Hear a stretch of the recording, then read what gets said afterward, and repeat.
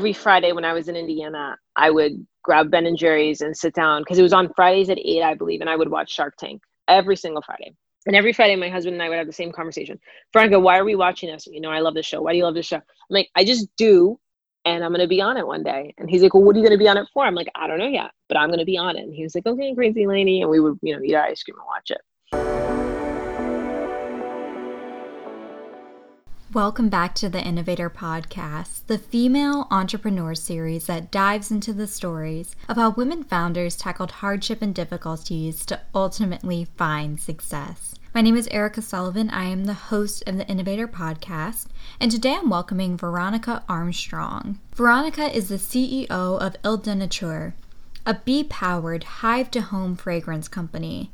She's a marketing executive with a deep expertise in e-commerce customer acquisition and product growth. As a former head of customer happiness and general manager at Love Pop, Veronica is no stranger to creating magical experiences for customers by conceptualizing unforgettable products and delivering exceptional service. Veronica, welcome to the Innovator Podcast. Today, I am super excited to have Veronica Armstrong, the CEO of Il de Nature, a hive-to-home, bee-powered fragrance company, today on the podcast. Veronica, welcome. Hi, Erica. Thanks so much for having me.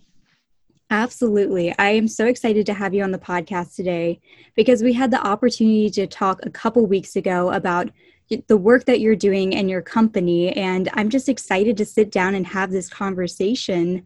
And what I'd love for you to do is start us at the very beginning and talk to us about what your early life was like and how your story has evolved to get you where you are today.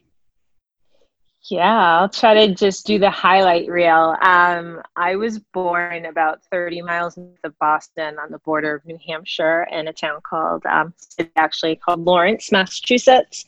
And my parents were Dominican immigrants from the Dominican Republic. And, it was like a predominantly Latino community, very poor, but very warm, and also lots of entrepreneurs. There were a lot of small businesses, hair salons. So I grew up around really hardworking and inspiring people. And so once I graduated from high school, I didn't really know exactly what I wanted to do, but I just had a sense of purpose, I think, and a really strong work ethic because of the community I grew up in and just watching my parents really, really work hard to attain that American dream. So I started college right before I turned 18. And it was funny because I got there and I instantly felt completely out of my element. I was a really strong student. The school had given me a really great scholarship. But, we were poor and I still couldn't afford I think it was only like $7,000, which in hindsight is like, I've come a really long way and I'm thankful for that. But that $7,000 was too much for my mom to bear, and there was nowhere to work. The school was in New London, New Hampshire. And so I dropped out, which was really, really tough for me.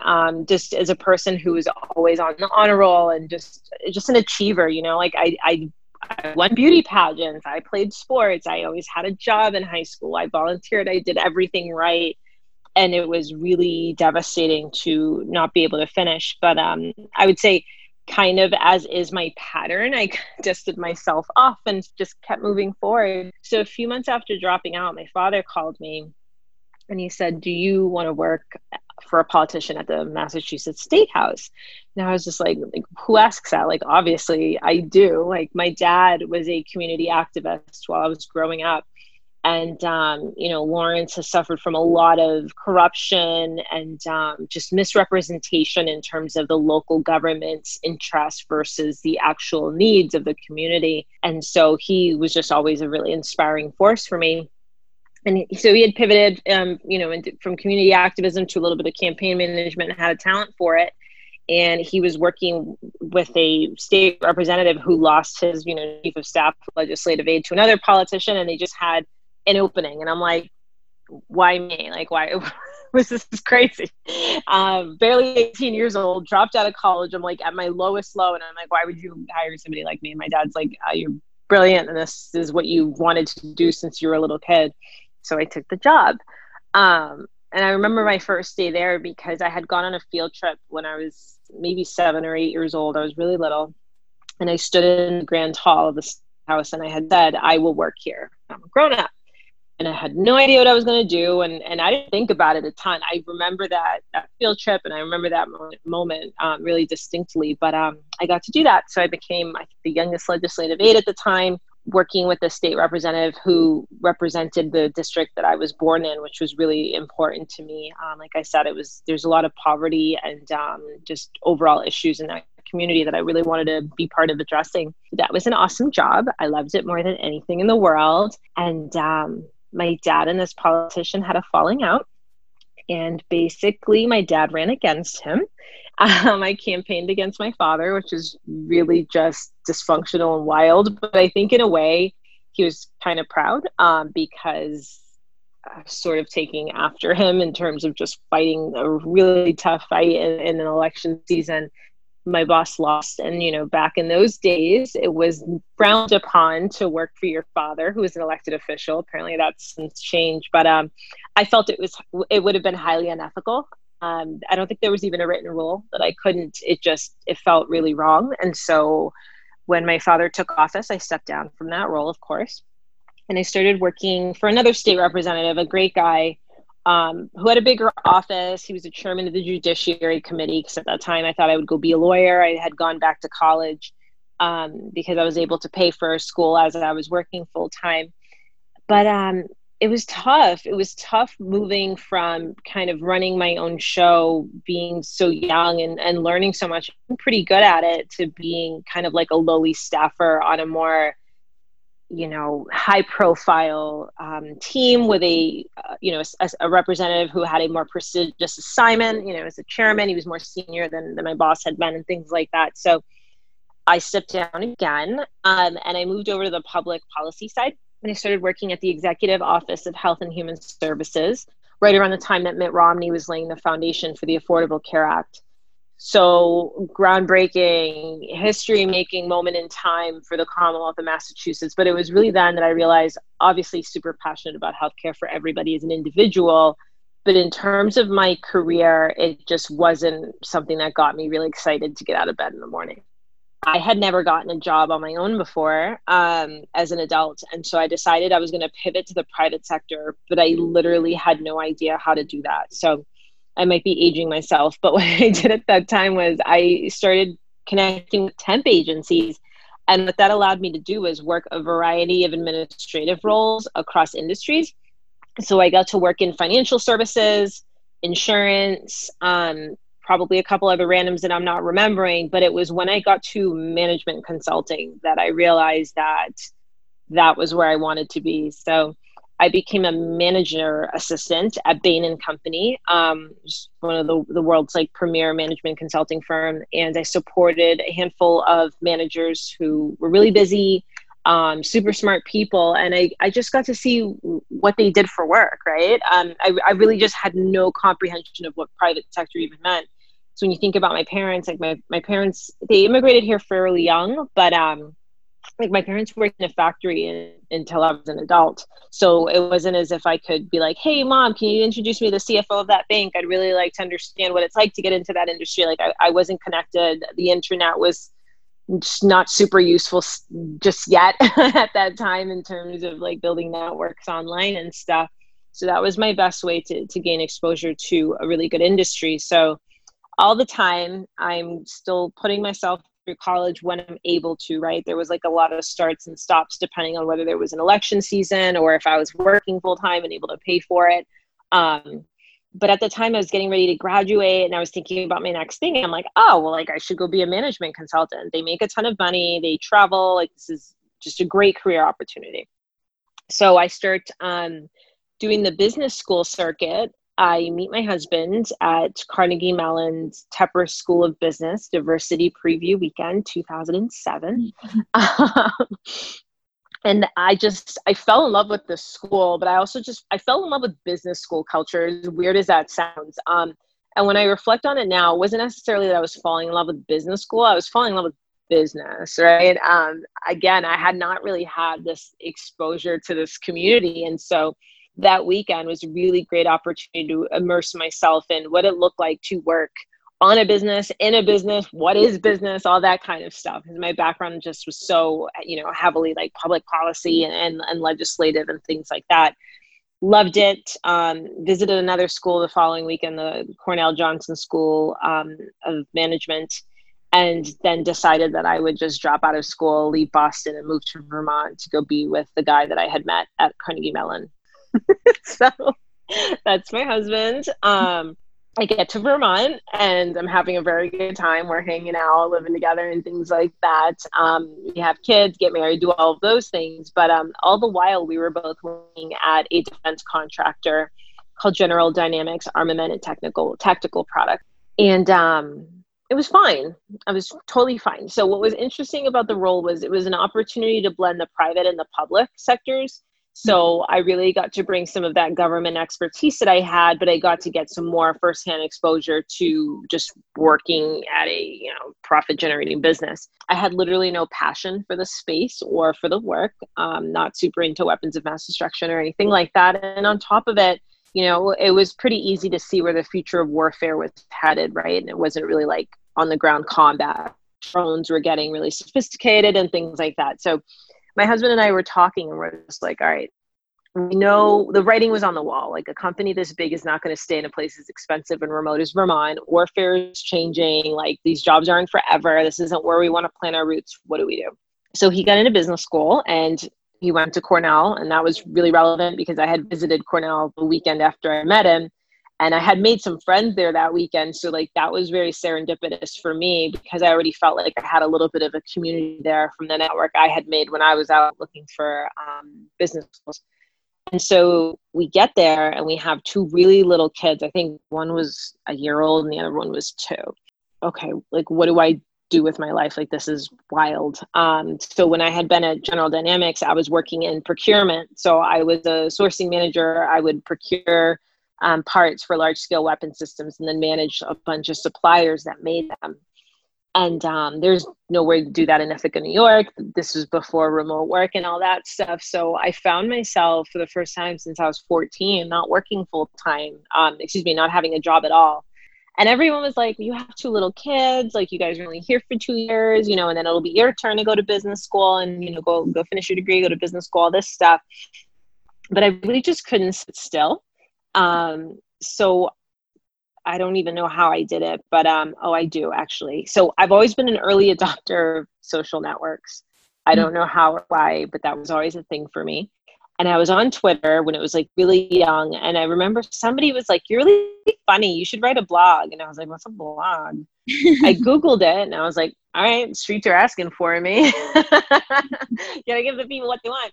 So I started blogging and I did really well. So my angle was like, I was a parenting blogger. I do have beautiful kids, so the pretty faces helped. But this was before the iPhone took really good photos. And so we were all still using cameras a lot to get like really high quality photos for our sites. And so I was really just creating tutorials, teaching other mothers how to use their cameras really well. I had an amazing affiliate relationship with a camera store in New York that was great. So I was able to start generating income to help support us while my husband was in business school.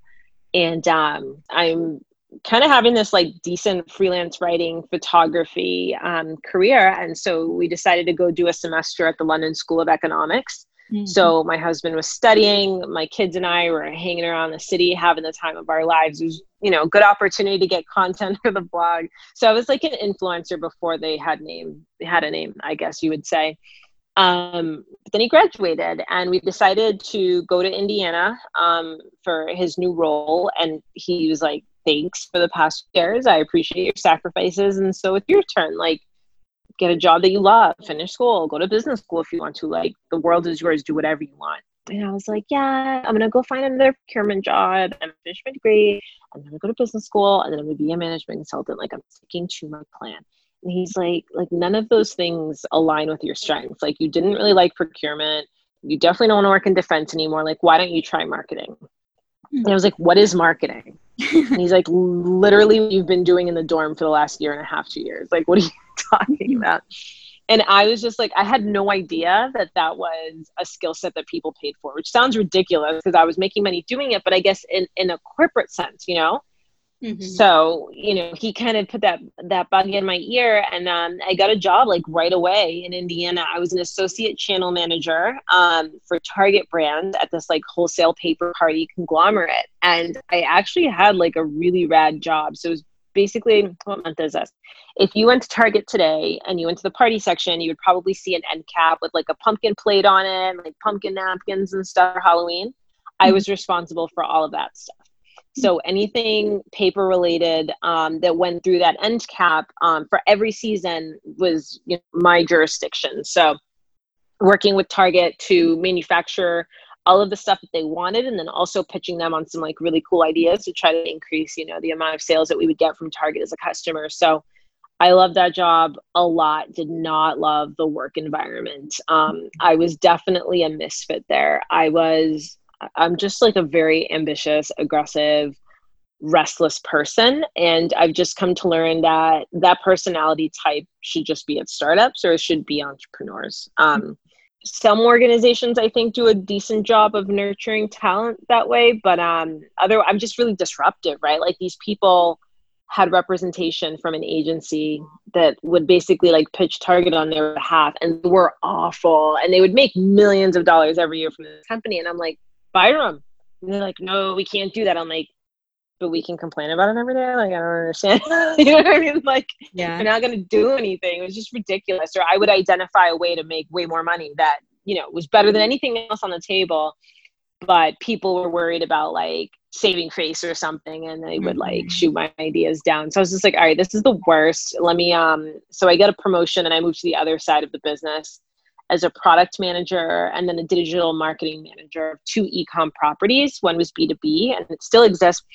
It's called napkins.com, and it's mostly like cases of restaurant supplies, for caterers and restaurants and things like that. And then the other one was called partypail.com, which is direct to consumer party goods. So, the target customer was a mother in the Midwest who wanted to spend $50 or less on her kid's first birthday, like something like that. I loved my boss. He was so supportive. He was great. It was a much better environment, I think, for my kind of talent than the other side of the business where I had been, because he had a personality like mine.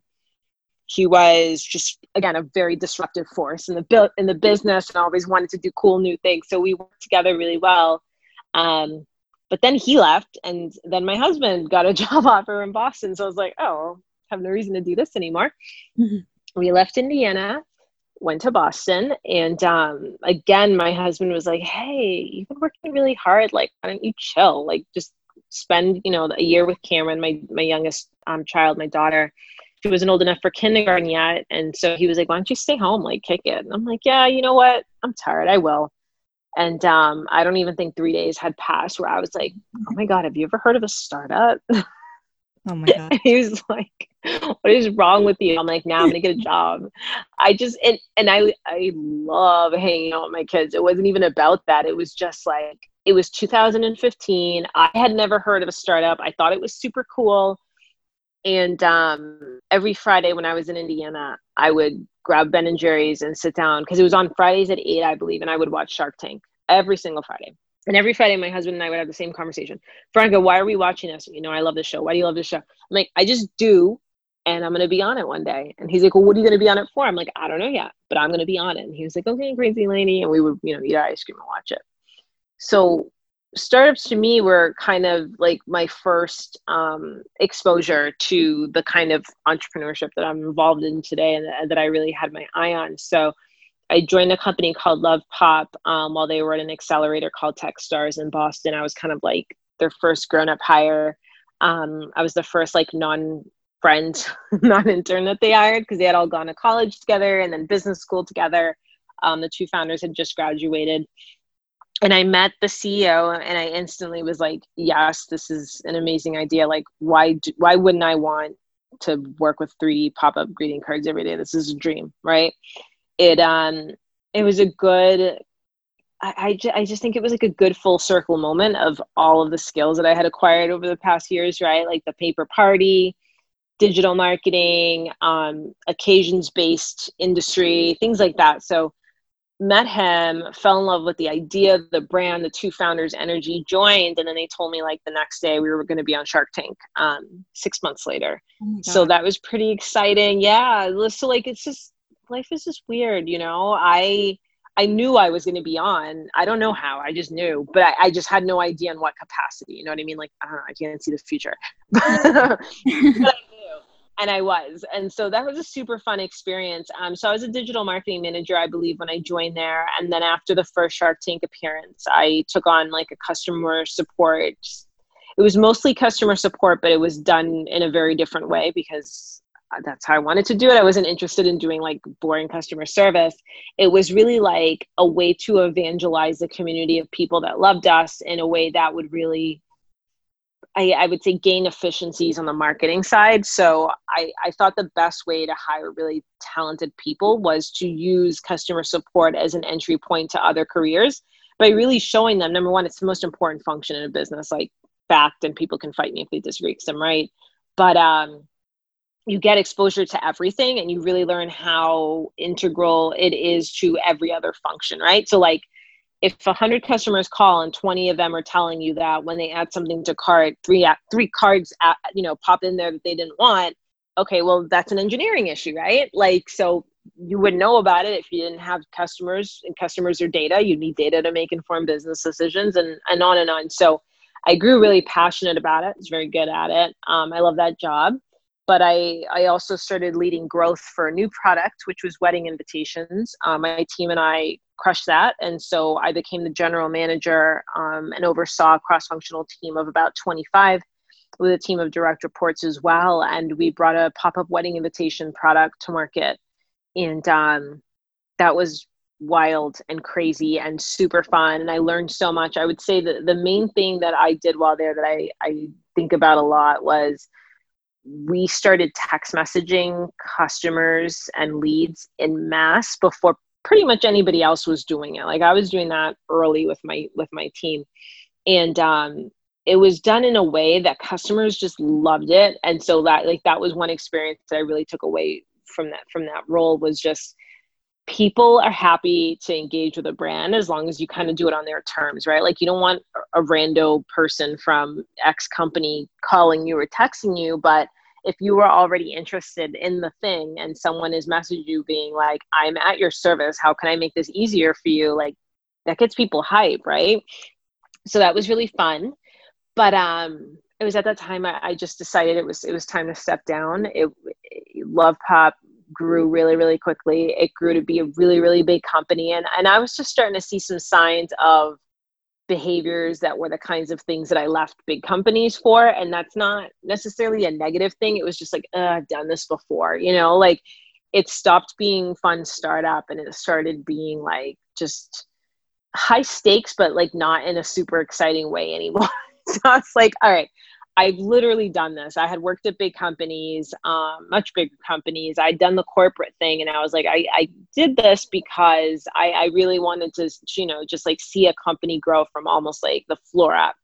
So I went to another really small startup, and then I mentored and advised numerous female entrepreneurs and startups. And so that's how I spent my time, but primarily been building Ilda Nature. So when I stepped down from Love Pop, I had just started working with my partners on just bringing the Ilda Nature idea to market. And so Ilda Nature is a bee-powered home fragrance company, and we decided our first product would be a luxury beeswax candle.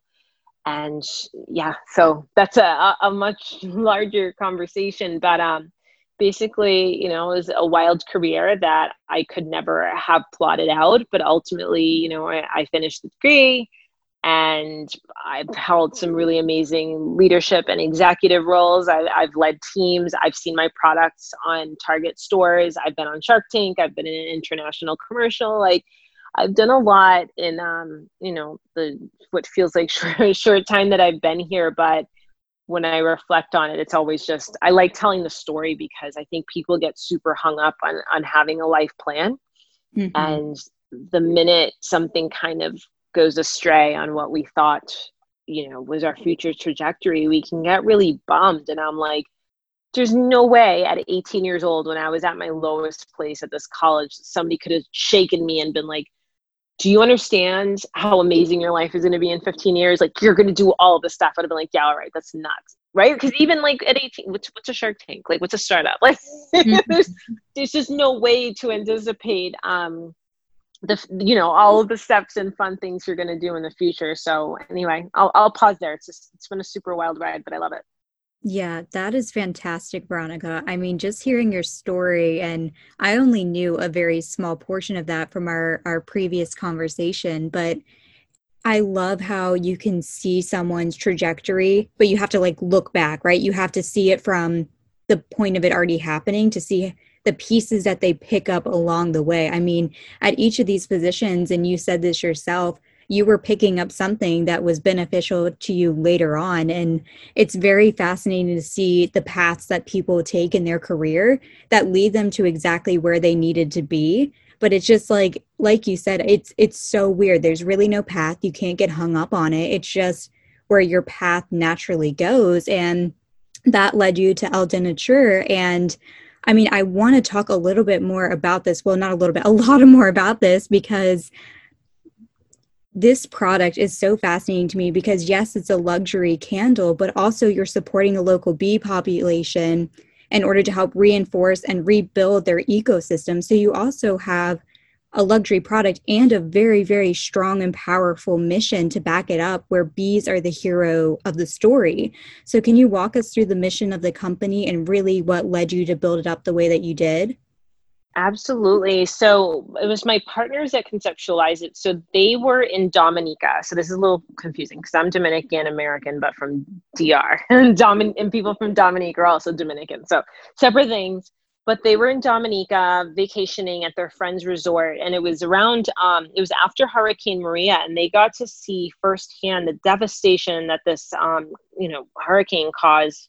And they were, we all know that these weather events are getting more intense, more frequent due to climate change, right? Like that's a part of life. And so my partners were just like, what a shame if a place like this just didn't exist as it is today, because it's really just this like hidden jewel. Like I'd heard of it maybe a few times in my life. I encountered a couple people from there, but like even having a Caribbean background and not being familiar with the country, it's almost embarrassing, because it is just this place that is so full of just natural like wonders and treasures. Is like the world's second largest boiling lake, for example. You can hike there. It's like all this incredible stuff. And so my partners were experiencing that, and they were just like, you guys got to do something, tourism is obviously going to be down until you can rebuild and the flight patterns are fixed and things like that. But you got to have something else because, climate change isn't going anywhere and these storms are getting more intense. And so they started, they had backgrounds in luxury and advertising, and they're super talented with bringing products to market. And so they had the idea for a candle. And my partner and I met through a very wild sequence of events that I'll just say. It started with my influencer marketing, meeting this advertising executive who introduced me to a woman he worked with, who ultimately introduced me to my partner, Lynn. It was completely crazy. But she and I met, and she had just stepped down from her role to launch her own entrepreneurial endeavor, and was consulting. So I was going to hire her as a consultant.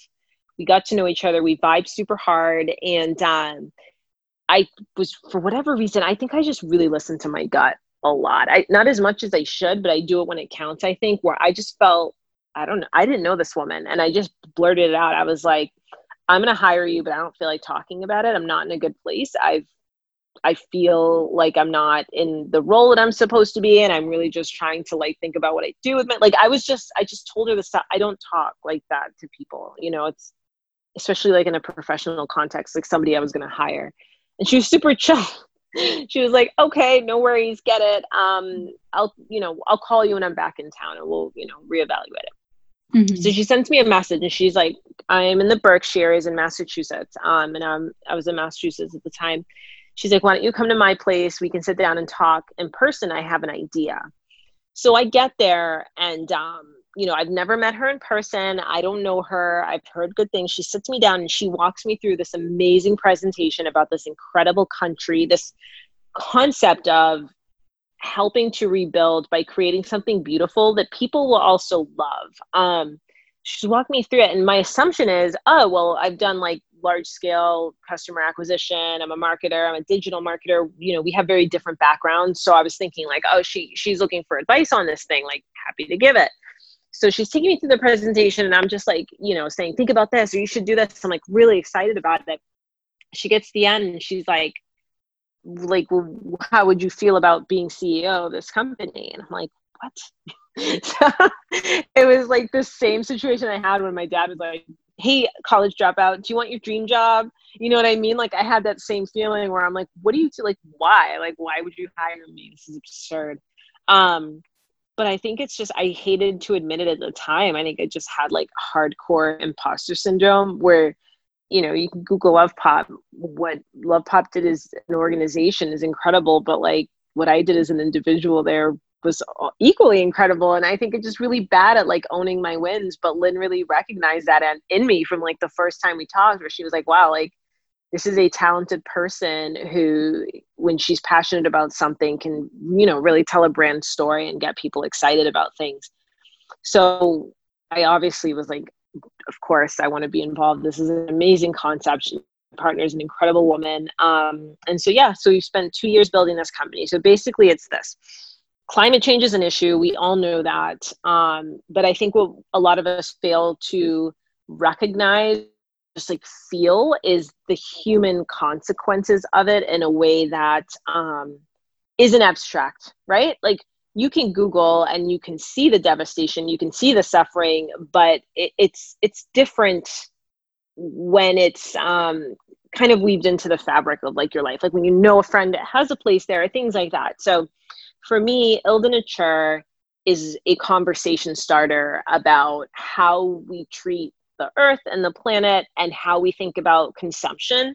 And that all ties up with luxury. So nature is luxury, right? Like what is more luxurious than a irreplaceable piece of the earth? Like nothing. You can't replace a rainforest. You can't replace a boiling lake. Like you can't replace natural treasures. Therefore, we think nature is our greatest luxury and it is our job to be stewards of the earth. And so I am a CPG. I'm a, consumer packaged goods person. I love things. I love stuff, but I personally am very selective about what I buy because it's either covered in plastic or, there's some like shady labor concerns. I feel like it's great that we have all of this information now, but it's also almost like overwhelming because I want to make informed decisions about what I do with my money because I don't want to be part of the problem, right?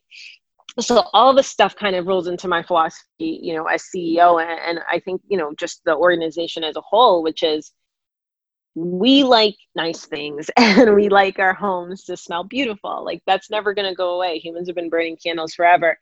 But what if we did things better, right? So when I had my son 11 years ago, I stopped burning scented candles immediately. And back then there was no conclusive data about like, what was going on with candles or, toxicity or any, you can find stuff like that on the internet. But I just knew, I'm like, there's no way this is good for developing lungs, right? Like, I don't know what's in this candle. So I stopped burning it. So like, that was a very personal anecdote, but it really resonated because I started thinking about it. And I'm like, why? Like, he was older and I was starting to like reintroduce scented products into my house, but I was still really uncomfortable. And we thought to ourselves, why hasn't there been a movement for home products in the same way that you see for beauty, which is customers demanding to know what's in there, making sure they're cruelty free, making sure that people that are putting these beautiful products together are well compensated and taken care of, like all of these things that we see the beauty customer demanding. It hasn't crossed over to home fragrance. And so that's really what I'm here to do. I am here to redefine how we talk about luxury. And I think I'm here to raise the bar for every other home fragrance company in this category. Because what we see here is we have people charging $70, $200 for candles.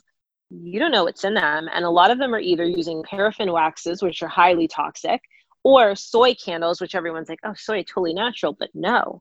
A lot of them are blending soy with palm oil, which when harvested, it leads to wide-scale deforestation. So what you're really doing is like you're putting your own health in the hands of these people, hoping they're telling you the truth about what's in their products. So take a diptyque candle, for example. It's like a $70 candle that's nothing more than a toxic wax poured into a glass cup with a sticker slapped on it. And that's what it is. And people are buying it. And so Ile de Nature is, we're our own thing. You know, the competitors don't necessarily matter. But on the other hand, this industry really needs a lot more transparency, right? So our candle is 51% beeswax, and then the rest is coconut oil and soy. It's a completely palm oil free product. Our supply chain is plastic free as of right now, and I'm doing everything that I can to keep it that way, which is really exciting. The fragrance is incredible. It's created by our team member, Caroline Fabregas, who's a world-renowned scent marketer, who's created signature fragrances for some of the biggest brands in the world. So it smells incredible. And then it's in a gorgeous vessel that was created by Smithsonian recognized designer, Joe Doucette. And so as you burn the candle, it glows from the inside out.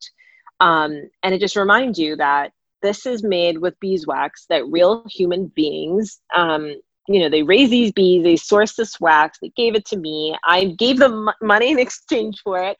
And I'm helping them to rebuild these bee populations and these bee economies that were so heavily damaged by climate change. And so it's a very layered product. It's a layered brand story. But I feel like we basically just built a company that I would purchase from, right? Which is like, I want more. I want an heirloom. I want something I can reuse. I want something that when someone comes to my home and they say, wow, that smells great, I can be like, cool, I saw, all the celebrities on Instagram had that candle. I can say more than that. I can be like, yeah, these people are literally buying beeswax straight from, Dominican beekeepers, because after Hurricane Maria, their hives were wiped out, and helping them rebuild. And I can say, this vessel is reusable and it's gorgeous and it was created by this really talented artist, and on and on and on. There's just so many facets to this product that I really just wanted to redefine how we think and talk about home fragrance, not just for Ile de Nature and hopefully our future success, but also I think that every single brand has the responsibility to be more transparent about what's in their candles, because we're spending more time at home than ever before, and people are burning these things and inhaling them, children, pets, elderly relatives and things like that.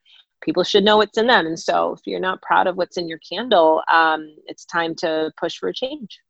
We spoke to plan this episode. We touched briefly on the lack of transparency when it comes to the supply chain and practices of candle and fragrance companies specifically. Can we touch a little bit more on that? What are the unethical practices you've seen from your past experiences, and how is Ile de Nature different?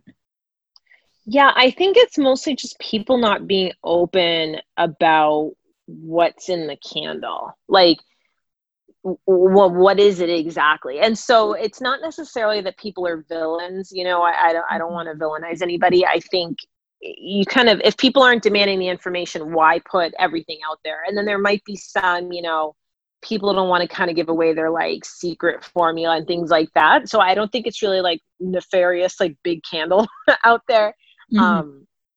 I just think that the radical transparency that we're seeing in other industries just hasn't reached this one yet. But I think as a whole, people buy them because they smell nice and they lend ambiance. And so totally get that. We came out of the gate with a $125 candle, which is on the much higher end. It's a luxury product, to sort of spark a conversation that hopefully triggers them to just be more open, right? Like, even if you're not an Ile de Nature customer, but you learn to ask what's in the thing that you're burning and you and your family are breathing, I feel like that's a win, right? So it's more to that end. I don't know of anybody that's really just out there being shady, but like a lot of people white label candles, right? Yeah. So when it was funny, I'm very much in the like super high growth, like venture back, like startup community, and people are like, well, like, what are you working on? I'd be like, oh, home fragrance company, it's candles. People are like, oh my God, that's so cute. There's this connotation that you're just like hand pouring them, and it's like this, cutesy thing that you're doing at home. And definitely like there are, smaller hand pour, small batch vendors. But for me, it was like, no, I want to be the Yankee Candle of our generation, right? Mm-hmm. What we have is a $1 billion incumbent that's selling these candles that are so played out. Like, I don't want a candle that says fresh smelling laundry anymore. Like, I liked it in the 90s, but it just like doesn't vibe with our aesthetic, right? And then they're paraffin. And then what are the ingredients in your fragrance oils and things like that? So for me, it's not necessarily that like, it's a super shady industry, but, I think there's a lot of people that just buy other brands' candles and we don't know what's in them. They slap their name on it. I see huge influencers doing it because everyone thinks candles are just a nice, easy way to throw out like a really high margin item. And I'm just kind of pushing back on that and saying like, no, actually to do this well, it's a lot of work and it's a significant investment, but I believe, my partners believe, because we've put a lot into this, that the payoff will be greater because people will ultimately be consuming a healthier product that actually gives back to this earth. Mm-hmm. Definitely a product on a mission. Yeah. Like there's levels and levels to it, right? Like Mm-hmm. I want to be the home fragrance brand that people, I just feel like, when, we were younger, people would like watch TV and commercials would come on and you remember, be like, whatever, an SC Johnson company, or like a Procter & Gamble or a thing like that. And just like, why couldn't this category be ours? Like, why couldn't we maybe be, an interesting acquisition target to these bigger companies? Because these really smart people run these companies and they see the future, right? Mm-hmm. The future is people will not stop consuming, but people are getting smarter and more proactive about what they're buying and why. And the future is not a Glade plug-in, right? The future is maybe like my scent coin, which is, a piece of ceramic dipped in fragrance oil with no plastic and no electronics and just a natural way to, increase the ambiance of your home without, doing any harm to the earth. So I think there's a lot there. I just think that it's potentially an industry that consumers just haven't turned a lot of attention to in terms of inquiry and what's in their stuff. But like the mission to help bees, to help any region that inspires our fragrance that has been affected by climate change, and ultimately to make people's homes smell better, but be healthier. Mm-hmm. So, Veronica, walk us through a normal day in your life, if there even is such a thing as a normal day. You know what I'll do? I'll pull up what's going on tomorrow. So a normal day. With the pandemic, there's like no super normal day. But I think with the pandemic, it's allowed me to have the privilege to kind of create the schedule that works best for me. So I'll wake up, I will drink a green drink. I go for a walk with my husband, which is unheard of pre-pandemic. So that's been like a really nice change of pace. Come home, make a coffee, make my kids a bigger breakfast. They probably ate while I was out for a walk because they're bigger kids now. Help them with online school, most likely starting in a couple of days. Meetings, podcast recording, interview, work on the business. And just a lot right now, we're really getting ready to go to market.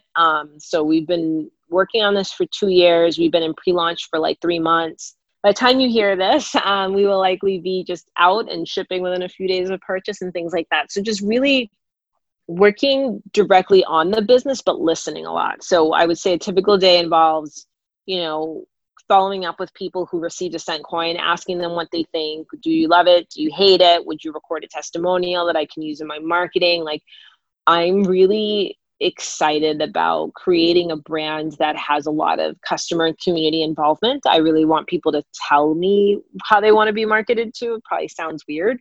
So yeah, my day right now is, a standard, like take care of your family, take care of yourself stuff. But the work is really centered around doing a lot of active listening so I can take those lessons learned and build them into the business. And that right there is your head of customer happiness experience coming out in you. Yeah, I mean, I love talking to people as it relates to, I guess I take it super seriously that someone is willing to spend their hard-earned money on something that I created or, had a part of building. Mm-hmm. I just think it's a huge privilege. And I don't know if it's just, I'm super sappy that way, but it was the same at Love Pop. Like, there were people that talked to us the night we aired in 2015 who would still call 3 years later in 2018 and ask for me by name. And that's just always stuck with me because I think there's a tendency to separate business and life and that kind of stuff. When you think about it, it's all interrelated, right? People crave connection. People like nice things. People like to feel that they're valued and they like to be treated, as humans and with respect and things like that. And so for me, I do that. And I think it resonates with people because a lot of other brands don't do that. And so every order is a super privilege and I feel it really deeply. And I think people feel it deeply when they talk to me too. So I'm really just taking advantage of the superpower that I have, which is to, really translate the gratitude that I have for people taking a chance on me, because that never goes away. Like, Love Pop became a giant company, and there still wasn't a day where I would look at sales, even making tons of money in revenue compared to, when I joined, where I wasn't like, this is a gift, And so I don't know. I think it's an unusual way of looking at it. But for me, this is what it's about. It's not necessarily, I'm not trying to, okay, I shouldn't say I'm not trying to be the richest person on the planet, because if that should happen, like, whatevs, it's cool. but that's really like not the energy, right? Like, imagine if you just got all of your energy from trying to like accumulate wealth, which isn't like really a thing you can control, right? I can't wake up tomorrow and be the richest person on earth.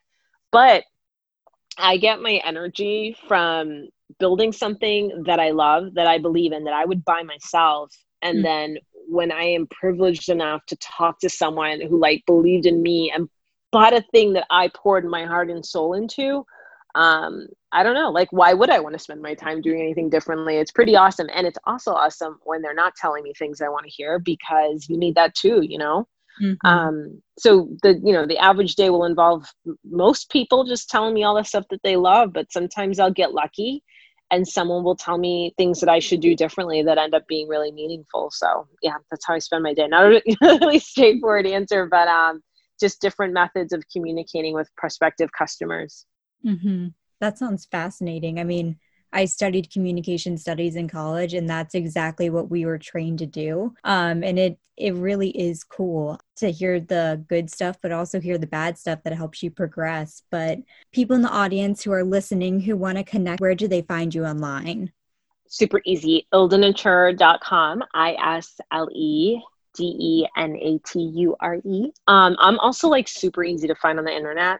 Veronica Armstrong. If you plug in Veronica Love Pop or whatever, you will find me. I'm really excited to share this with the world, and I love all kinds of feedback. So, if you have a question or you have a comment, like, find me online and let me know.